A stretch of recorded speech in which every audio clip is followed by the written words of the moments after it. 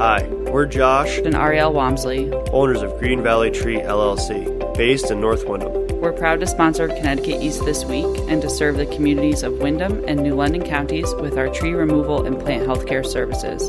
Visit our website at greenvalleytreeworks.com for a full list of our services, or give us a call on 860-234-4041. We look forward to hearing from you. Diversifying the teaching force and providing professional development on implicit bias. We talk to the author of 2 books on these subjects that represent more than 20 years of her research. Plus, we take a look at other stories making the headlines from around the region. This is Connecticut East This Week.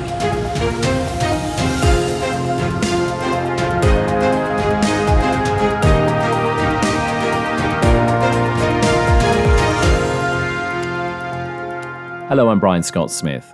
The United States had the 3rd highest child poverty rate in the world back in 2018, and here in Connecticut, this often unseen situation that affects many families and children can lead to problems in the classroom, leaving educators struggling to best support children living in poverty, and how that also impacts learning as well as educators' own biases, assumptions or judgments that may be transmitted in their teaching practice or workplace.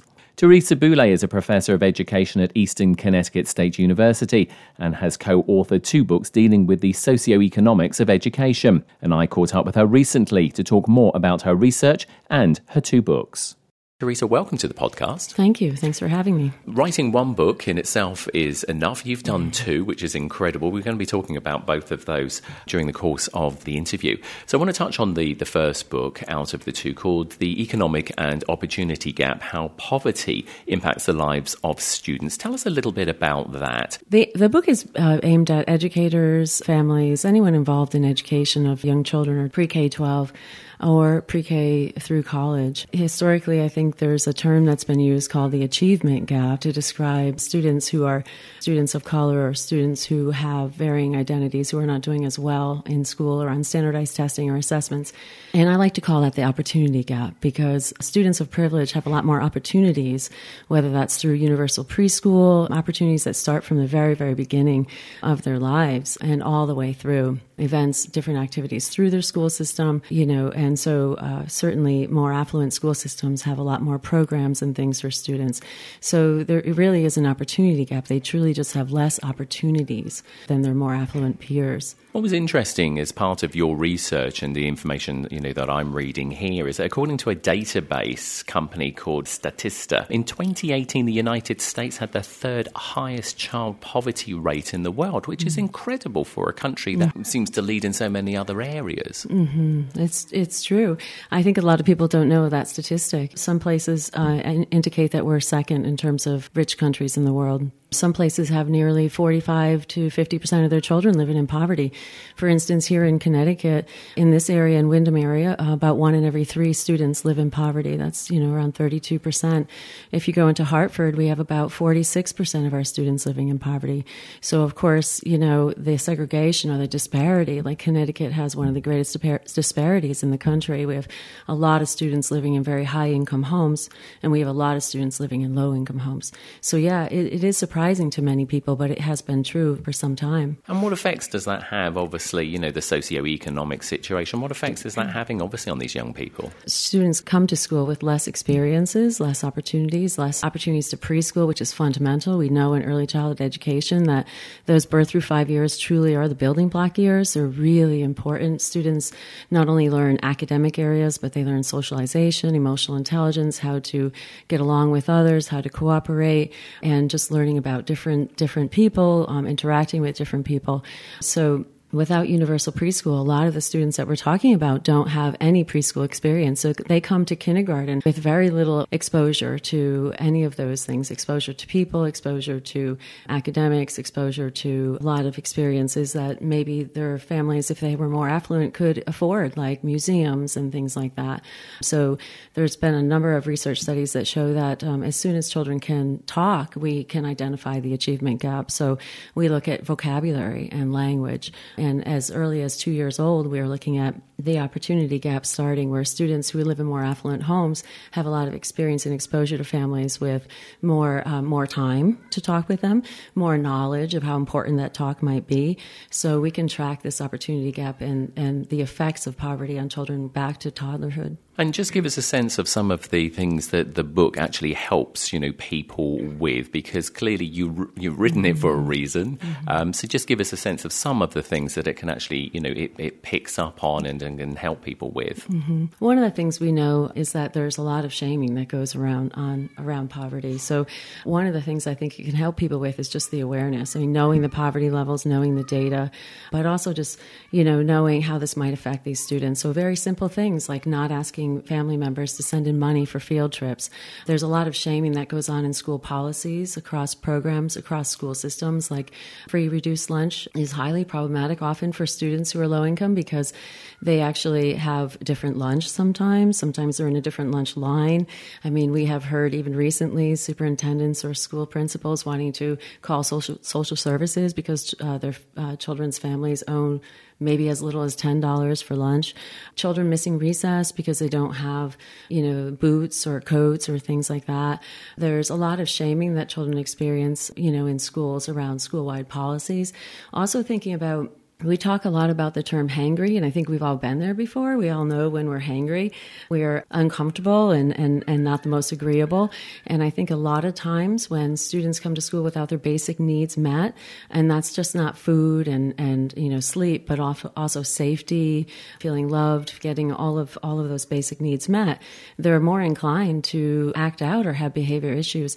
And I think one of the things we want educators to see is that it's not about the child. It's about the situation. So to step back a little bit and look at the conditions and ask questions and listen and observe and think about what might be going on that might be causing the child to act this way. And I think that is not just important for us. And one of the most discriminative policies we have in school are our discipline policies. Schools, students of color or students of varying identities are more disciplined, more expelled, more suspended from school than any other students. So these early behaviors or simple behaviors do sort of bleed into the disciplinary system, and that becomes problematic. But also just to think about students and shame, because, I would identify myself as feeling bad if these things instead of the conditions around me are not okay, I'm not okay. There's something I'm doing that's wrong. And these sort of discipline or behavior issues start, really early on. So it's a lifetime of experiences for students as they go through the programs. Clearly, these are things which have been, they're historic, but also, we've all been, living the last 18 months with COVID as well. I mean, has this just highlighted those cracks in the system even more? Absolutely. I think we're even more concerned about the opportunity gap. I mean, students who are living in more affluent homes are able to clearly COVID was a strain on all families, but they're able to have their parents home or family members home with them. If they're not home with them, maybe a grandparent or those families could afford babysitters or things like that. So, students living in, again, we have almost 50%, almost half of our students living in low-income homes. They didn't have the same opportunities during that time. So I imagine the academic lag or the opportunity gap would be even greater. The other thing I want to pick up on as well is that you're the president of the Connecticut chapter of the National Association for Multicultural Education, or NAME, a non-profit organisation that advocates for equality and social justice through education. Has this also helped you in, the research and, in these books that you've co-authored as well? Because clearly this is a big issue for you. I mean, you don't become president of a chapter of an organisation like that unless you've got some real genuine concerns.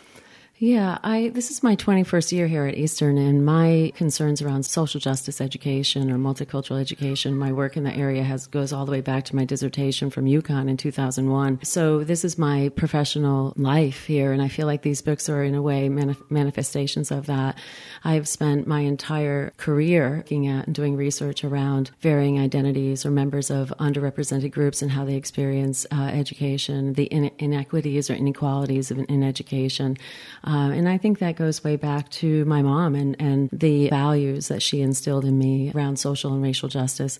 In fact, around economic justice, I can just remember very many incidences as a child where my mom really wanted to point out to me that people living in poverty are not there by choice. You know, generational poverty is the number one predictor of poverty. And my mom really made it clear to me that there are many conditions that have created these situations. And to withhold judgment or assumption, this is part of who I am, and it's definitely been a big part of my professional life. As we said, COVID obviously has impacted everybody, no matter who you are. But do you see some of these situations has any of them got any better, or are they cyclical, you know, so like they get better and then suddenly it drops off again? I mean, what's the situation that you've been seeing? Are there patterns here? Around poverty or social justice? I think, well, in terms of overall, I think a pattern that we're seeing in recent years since George Floyd, we've had much more of an awareness and emphasis on, you know, Black Lives Matter and the racial injustice and social injustices in this country.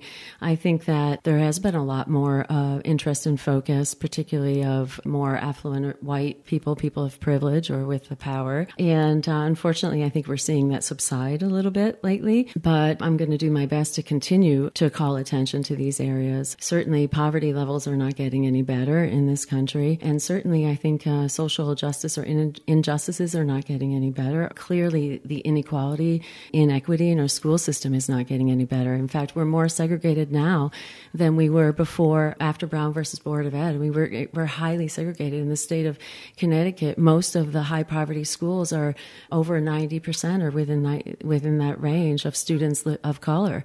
So we're extremely segregated, especially in the urban settings.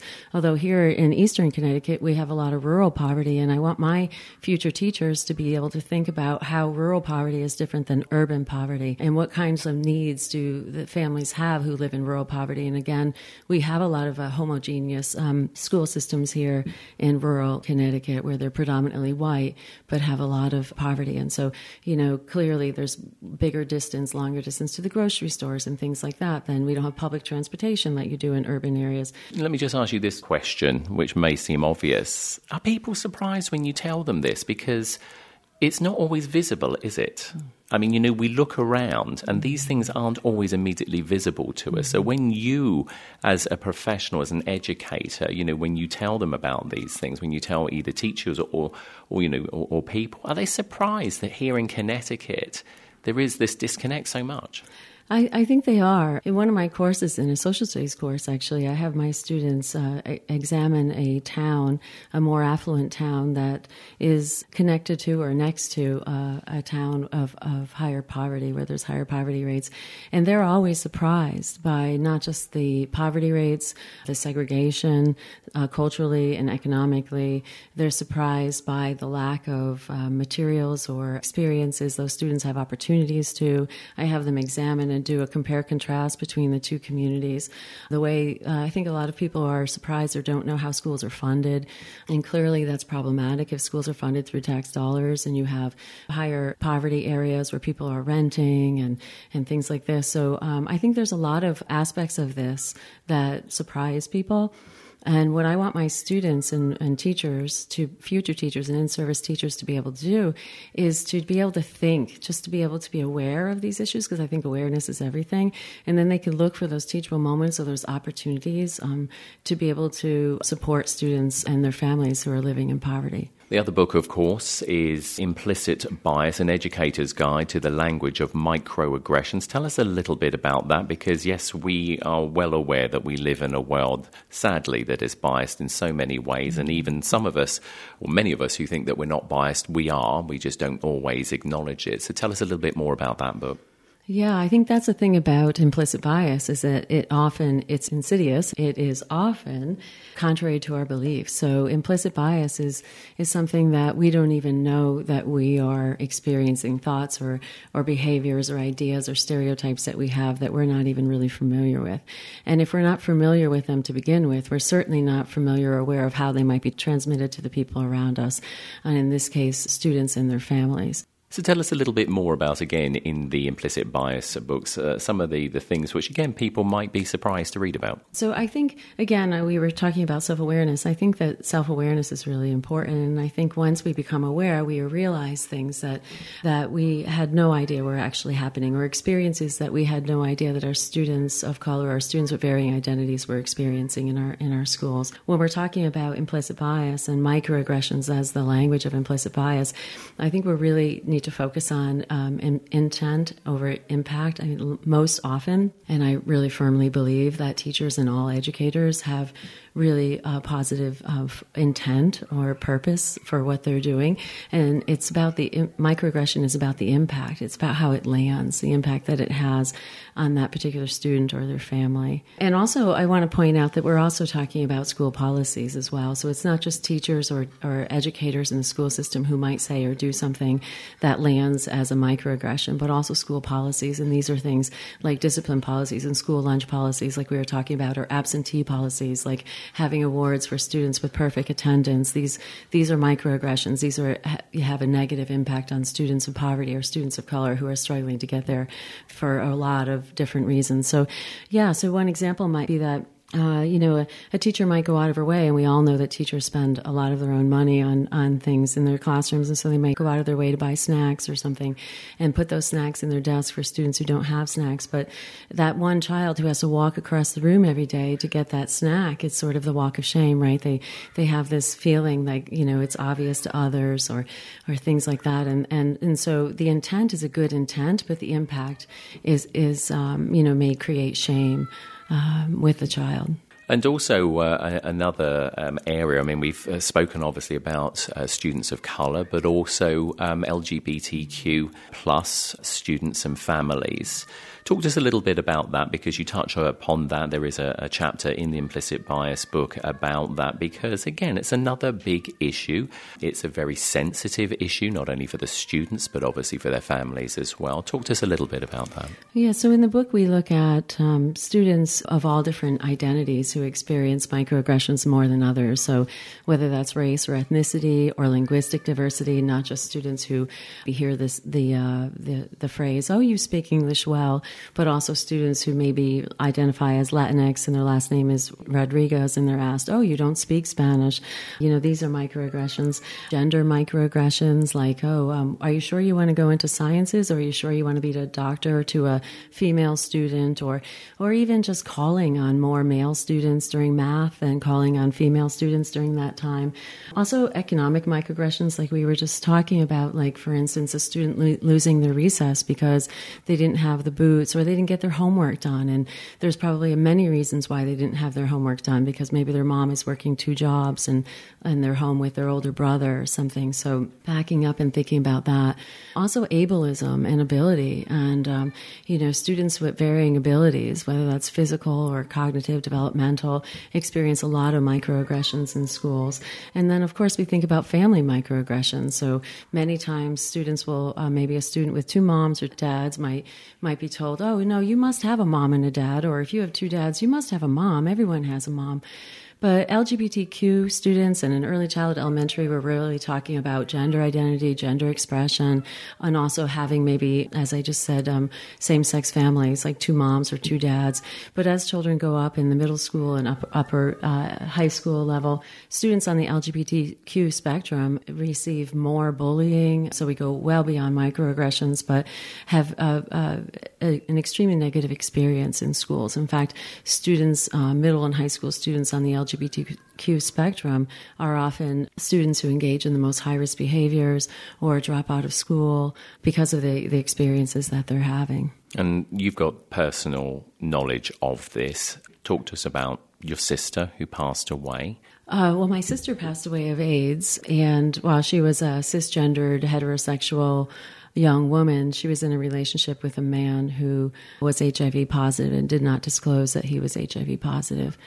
So my sister found out that she was HIV positive in 1990 and died 3 years later in 1993. And at that time, there was a great deal of unawareness or lack of awareness of what AIDS was and what it was capable of doing to the human body. And so my sister experienced a lot of shaming and a lot of, I think, an experience very opposite of what someone would if they were dying of cancer. There was this sort of belief that she did something to deserve her experience, because I think often we think about people who are HIV positive or with AIDS as people who engage in high-risk behaviors, and clearly that's not always true. But because there was very little awareness of the disease, she was not touched or hugged. They had hazmat suits on. They would literally sort of push the food tray across the room. And I can remember many times where I was called out of my classroom. I was an elementary school teacher at that time, because they thought she would pass away that day, but in fact she had many more months to live. So it was a really difficult experience because it was a death sentence. And I think one of the issues with AIDS today is that we still believe the same thing. I think that there are 3 really quick responses to people who are diagnosed, or 3 most common responses today. And one is that this is a death sentence, right? Another is that, I'll never have a healthy relationship or a family or children, and another, I think, is that I don't want to tell anyone. I'm not going to disclose this information. So clearly there's still a lot of stigma today. I don't know that we've made a lot of progress. We've certainly made a lot of progress in the medical area and how to treat people with HIV or AIDS, but the stigma is still there. Yeah, and we mention this because, one, obviously, as I say, there is a chapter, as I say in the book, about LGBTQ+, but also it's the 40th anniversary of the first diagnosed case of HIV in the US. And like you said, it's staggering 40 years on that, other than there is clearly no cure, and that in itself is just so tragic, is that, like you said, the stigma is still there. We don't seem to have learned, or there isn't enough information out there, that maybe we've stepped back too much and just, sort of like pushed it to, on the back burner almost. Yeah, I think that's true. And I think one of the things we need to do is find a better way to disseminate that information, because clearly it's not true anymore. People with HIV/AIDS, because of the antiviral treatments that they're receiving, are living long, healthy lives, and maybe they don't know that information. And so we have to look at ways to disseminate that information, but also I think we have to look at this as an access issue. When you look at statistics today with HIV/AIDS, you'll see that a large number, I think the majority, are people of color. And so do they have access to health care? Do they have access to the knowledge? Do they know that this information is out there? But when you combine this lack of maybe access and dissemination of the knowledge with the stigma that still is here, I think there's a lot of reasons why people would also, even if they're aware of the antiviral treatments or the medicines that are available to them, won't receive them. All I can say to you, Teresa, is it's been absolutely great talking to you. We could talk and talk and talk about these issues. They're certainly not going away at any time soon. But, 2 great books for people that they can get hold of. And obviously we're very grateful that you've taken this time, as you say, this manifestation of a life's work here to create these 2 great resources for people. And these are conversations which clearly we all have to have, no matter who we think we are as individuals. It's been a pleasure talking to you, and thank you for your time and for joining us on Connecticut East. Thank you very much.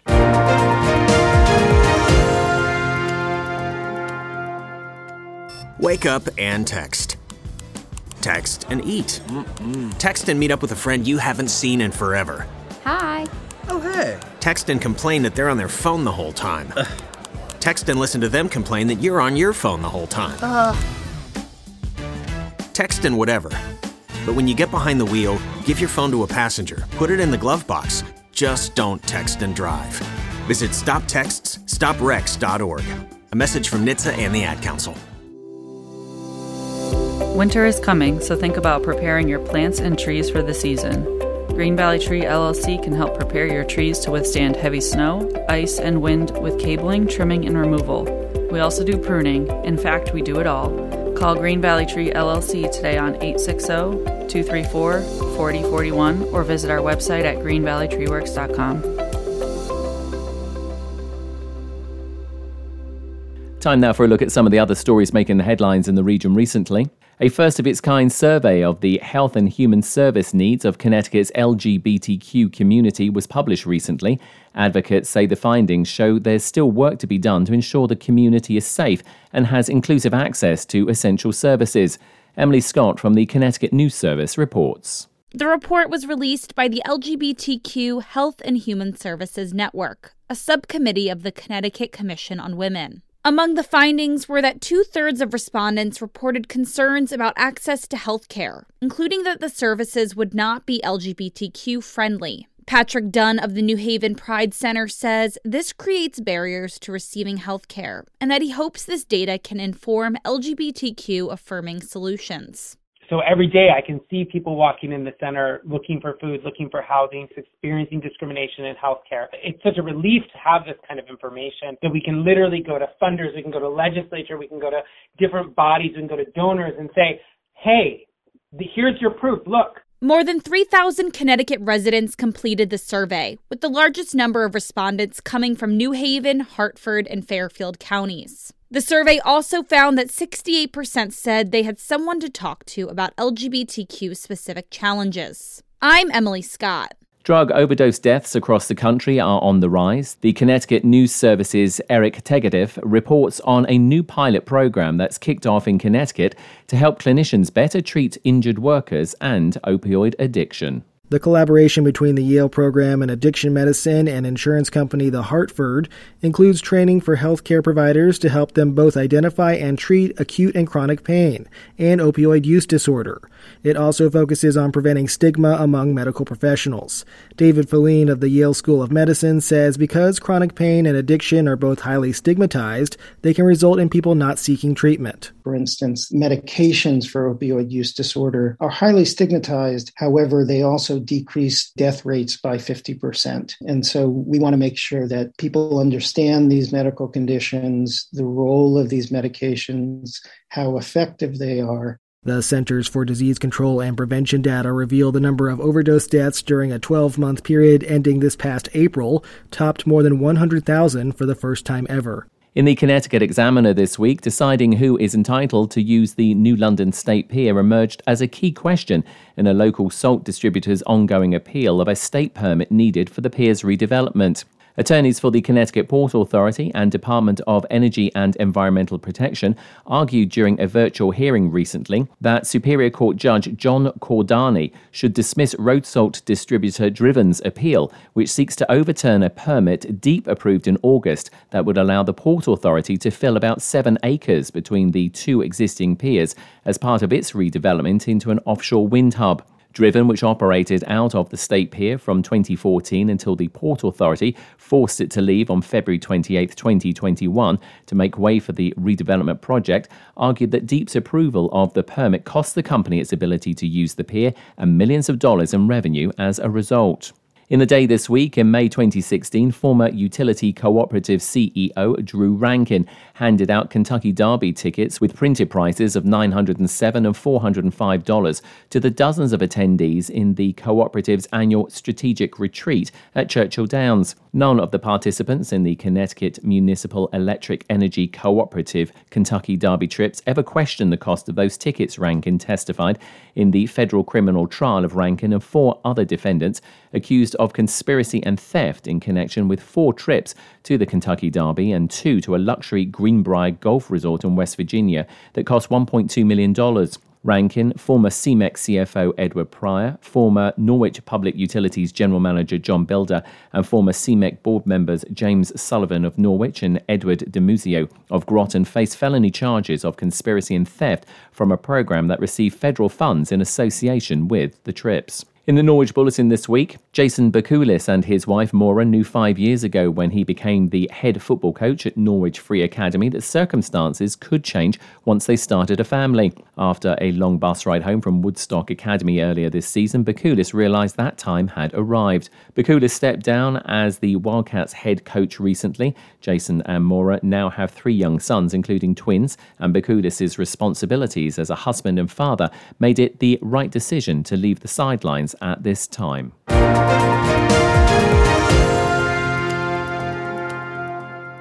That's all from us for this edition. Do send us your questions and story ideas to the show via our website at connecticut-east.com or Facebook or Twitter at Connecticut East and on Instagram at Connecticut East This Week. And you can listen to the show again on our social platforms on demand. And please like, follow and share on your social media too. I'm Brian Scott Smith. Thank you for listening.